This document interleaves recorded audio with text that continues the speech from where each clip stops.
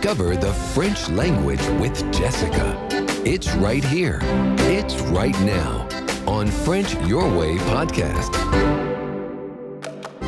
Bonjour à tous, j'espère que vous allez bien. I hope you're well. Welcome to French Your Way podcast, episode 125, épisode 125. And in episode 117, so a couple of months ago, I talked about the indirect speech that was inspired by a question by Robert. So if you need a brush up about indirect speech and especially in which order to put the words in your sentence, go check out episode 117. This episode will be a continuation of it about the indirect speech, and I'll explain what's called la concordance des temps. In English, we say the sequence of tenses. So, if you're not a grammar fan, the name of it may scare you, but don't freak out. It's actually pretty logical and quite easy if you're handling English language well, as it works the same as in English. So, let's have a look at some examples and you'll see what I mean. Again, it's pretty simple if you have a good knowledge of English because it works the same. Let's take the sentence. We're in the direct speech here. I'm just quoting directly what the person says. If I say, I'm hungry, which is apparently something that I say very often. J'ai faim. Now, what is Jessica saying? She says that she is hungry, right? Elle dit qu'elle a faim. There is no change here in the tense of the verb.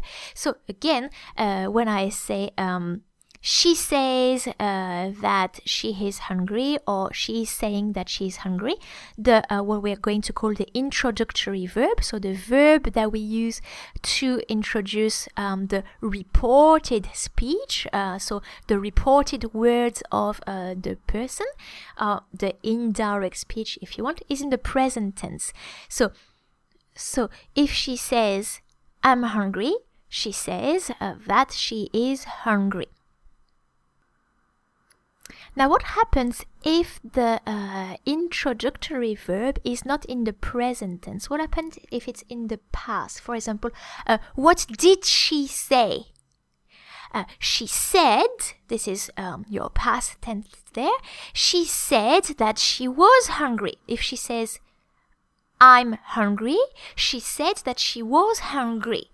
You see that there is a shift in the tense here. That's what we call la concordance des temps, or the sequence of time. If your introductory verb is in the past tense, the verb that was in the present in the direct speech is going to become the imparfait. What did she say? She said that she was hungry. Donc, elle a dit qu'elle avait faim. Let's take another example. So, he doesn't know. Il ne sait pas. That's the present tense. If I'm asking in the present, so, for example, he replies, in the present, he replies that he doesn't know. Il répond qu'il ne sait pas. So introductory verb in the present tense, and we keep the same tense for the second part of the sentence, for the words that are reported. So we had present tense in the example, il ne sait pas. So il répond qu'il ne sait pas. We keep the tense, it doesn't change.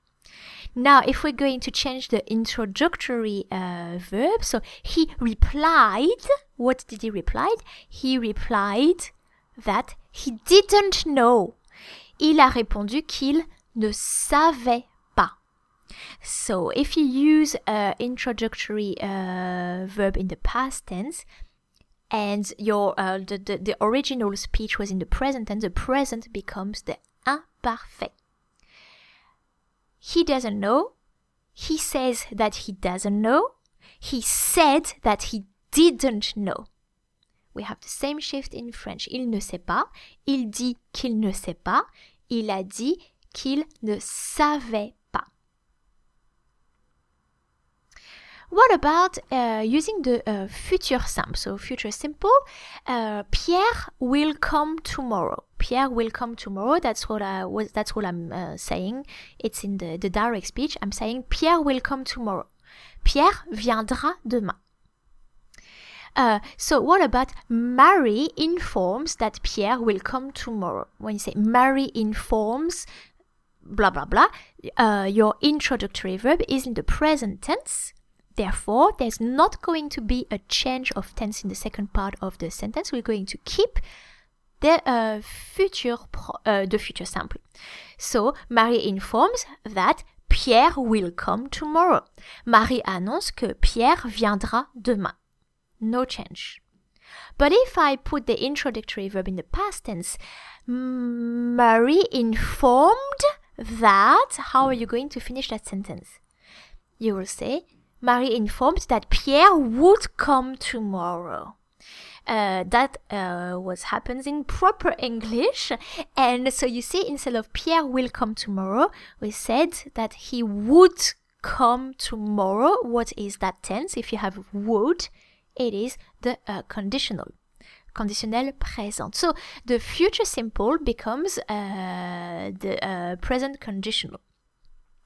Therefore, Marie informed that Pierre would come tomorrow. Marie a annoncé, so past tense for the introductory verb, que Pierre viendrait, conditionnel, que Pierre viendrait demain. Another example? Mark and Sophie will take the 10 o'clock train. They will take the 10 o'clock train. That's what I'm saying now. I'm reporting these words. So, Marc et Sophie prendront le train de 10 heures. That's a future simple. If I put an introductory verb to report, so to use the indirect speech, for example, I know that Mark and Sophie will take the 10 o'clock train. There's no alteration in tense because my introductory verb, I know, is in the present. Je sais que Marc et Sophie prendront le train de 10 heures.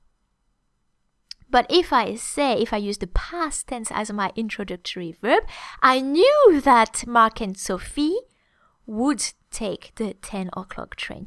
Je savais que Marc et Sophie prendraient le train de 10 heures. And so, again, you have the future simple that becomes present conditional.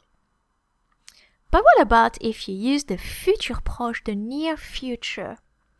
I'm going to let you think a little bit there, and we'll start the example with, so futur proche would be, I'm going to do something. For example, I'm going to eat at the restaurant tonight. That's what the person says. I'm going to eat at the restaurant tonight. How do you translate that in French? I'm going to eat. Je vais manger au restaurant ce soir. So what would you think? What do you think will happen? How would you say? I'm telling you that I'm going to eat at the restaurant tonight. The introductory verb is in the present, therefore no change. We still use the futur proche. I'm telling you that I'm going to eat at the restaurant tonight. Je te dis, ou je vous dis, que je vais manger au restaurant ce soir. Now, I told you that, so why did you call me 100 times? Why were you worried? I told you that how do you end the sentence? I told you that I was going to eat at the restaurant tonight. Why do we have kind of the imparfait there? Is because when you make the futur proche, the near future, you conjugate the verb aller in the present.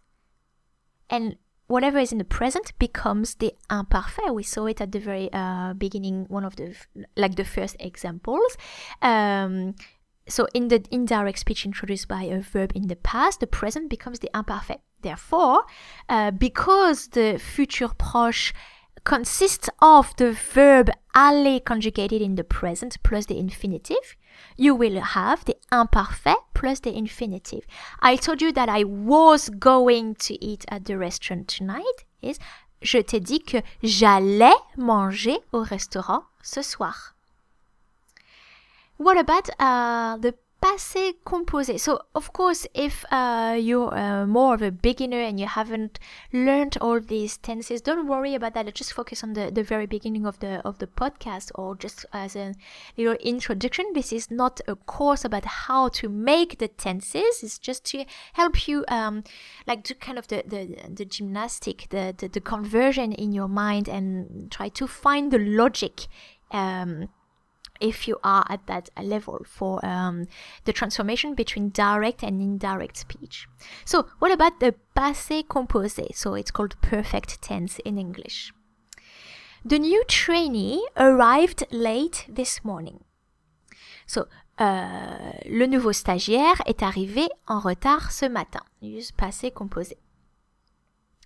So now I'm told that the new trainee arrived late this morning. So I'm told that is we're going to use the on, like someone told me that. If you want to brush up about the different meanings of on in French, that's episode 101. So I'm told that the new trainee arrived late this morning. On me rapporte que le nouveau stagiaire est arrivé en retard ce matin. Again, we use passé composé. There's no change because the I'm told or on me rapporte is the present tense. Now, I was told that the new trainee, so maybe a bit tricky for you to think, but again, same as in English, I was told that the new trainee had arrived late this morning. You're going to have to use the so some grammar books, they will tell you that if you have passé composé in your original sentence, you need to have pluperfect in the indirect speech introduced by a verb in the past tense. But you don't really need to learn, like it's not an extra rule, it's just logical, because what is the passé composé? It's the verb être or avoir in the present tense plus the past participle. And because the present tense becomes the imparfait, of course you will have être or avoir in the imparfait plus the past participle. And être or avoir in the imparfait actually is the pluperfect, so it's just plain logical. So I'm told that the new trainee arrived late this morning. On me rapporte que le nouveau stagiaire est arrivé, passé composé, en retard ce matin. But I was told that the new trainee had arrived late this morning. Pluperfect. On m'a rapporté que le nouveau stagiaire était arrivé en retard ce matin. Let's study a second example using the passé composé. I already ate, or I've already eaten, the same. You're going to say j'ai déjà mangé. J'ai mangé, j'ai déjà mangé. That is the passé composé here.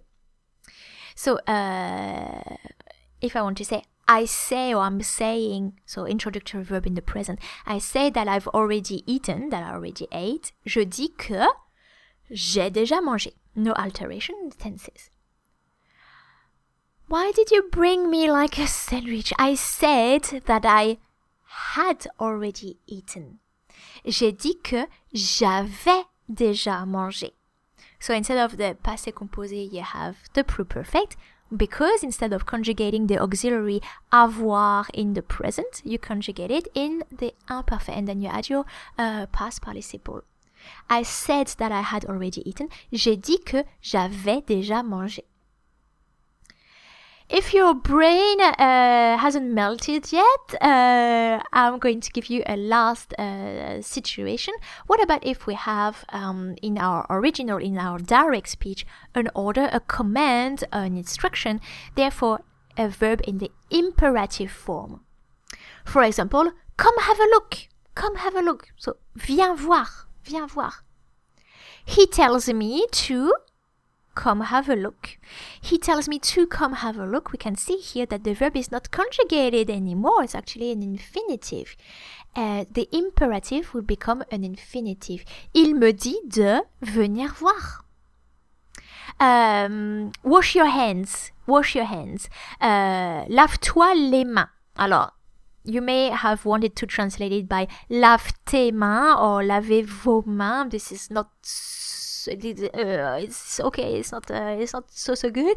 Episode 26 of the podcast will explain to you why you have to use le, la, les with the body parts. So, lave-toi les mains or lavez-vous les mains. I'm asking him or I'm asking her to wash his hands or to wash her hands. Je lui demande, so present tense, de se laver les mains. There's no more imperative. We have to use the infinitive there. And what about the introductory verb in the past tense? I asked him or I asked her, still the same, to wash his hands or to wash her hands. So the imperative will become the infinitive no matter what in the indirect speech. Je lui ai demandé de se laver les mains. I'll make you work on the last bonus example. Don't call me before 8 p.m. Don't call me before 8 p.m. That's the imperative. That's a command. Ne m'appelez pas avant 20h or ne m'appelle pas avant 20h. All these sentences, all the French with the translation, you can find in the show notes of the episode. Don't call me before 8 p.m. So I remind them not to call me before 8 p.m. Not to call me is not a conjugated verb, it's just the infinitive. Je leur rappelle de ne pas m'appeler avant 20h. So if your verb is in the infinitive, both parts of the negation, the ne and the pas, need to be before the infinitive. You cannot say ne m'appeler with er, ne m'appelez pas. It's ne pas m'appeler, not to call me. Both parts of the negation are before the infinitive, but on either side of a conjugated verb. I reminded them in the past tense, I reminded them, still infinitive, and I reminded them not to call me before 8 p.m. Je leur ai rappelé de ne pas m'appeler avant 20h. That's going to be it for today, but there will be a third part to the indirect speech in an upcoming episode. Should be 128, I think. So stay tuned, and in the meantime, why don't you take an extra few minutes to rate this podcast, rate my explanation on iTunes. This helps promote this podcast, and it helps my work being found by other students of French who may benefit from these episodes. A few of you have emailed me saying that they had problems leaving a review on iTunes. So first, thanks a lot for taking your time to try, and my husband is actually following all these issues. He's written an article about how to leave a review for French Your Way podcast on iTunes from your iPhone or from your computer. So if you have difficulties, if you experience difficulties, you can go and check out the instructions on frenchyourway.com.au/review. And I hope this will help. Otherwise, you can shoot me an email. Well, thanks for everything, and see you in the next episode of French Your Way podcast.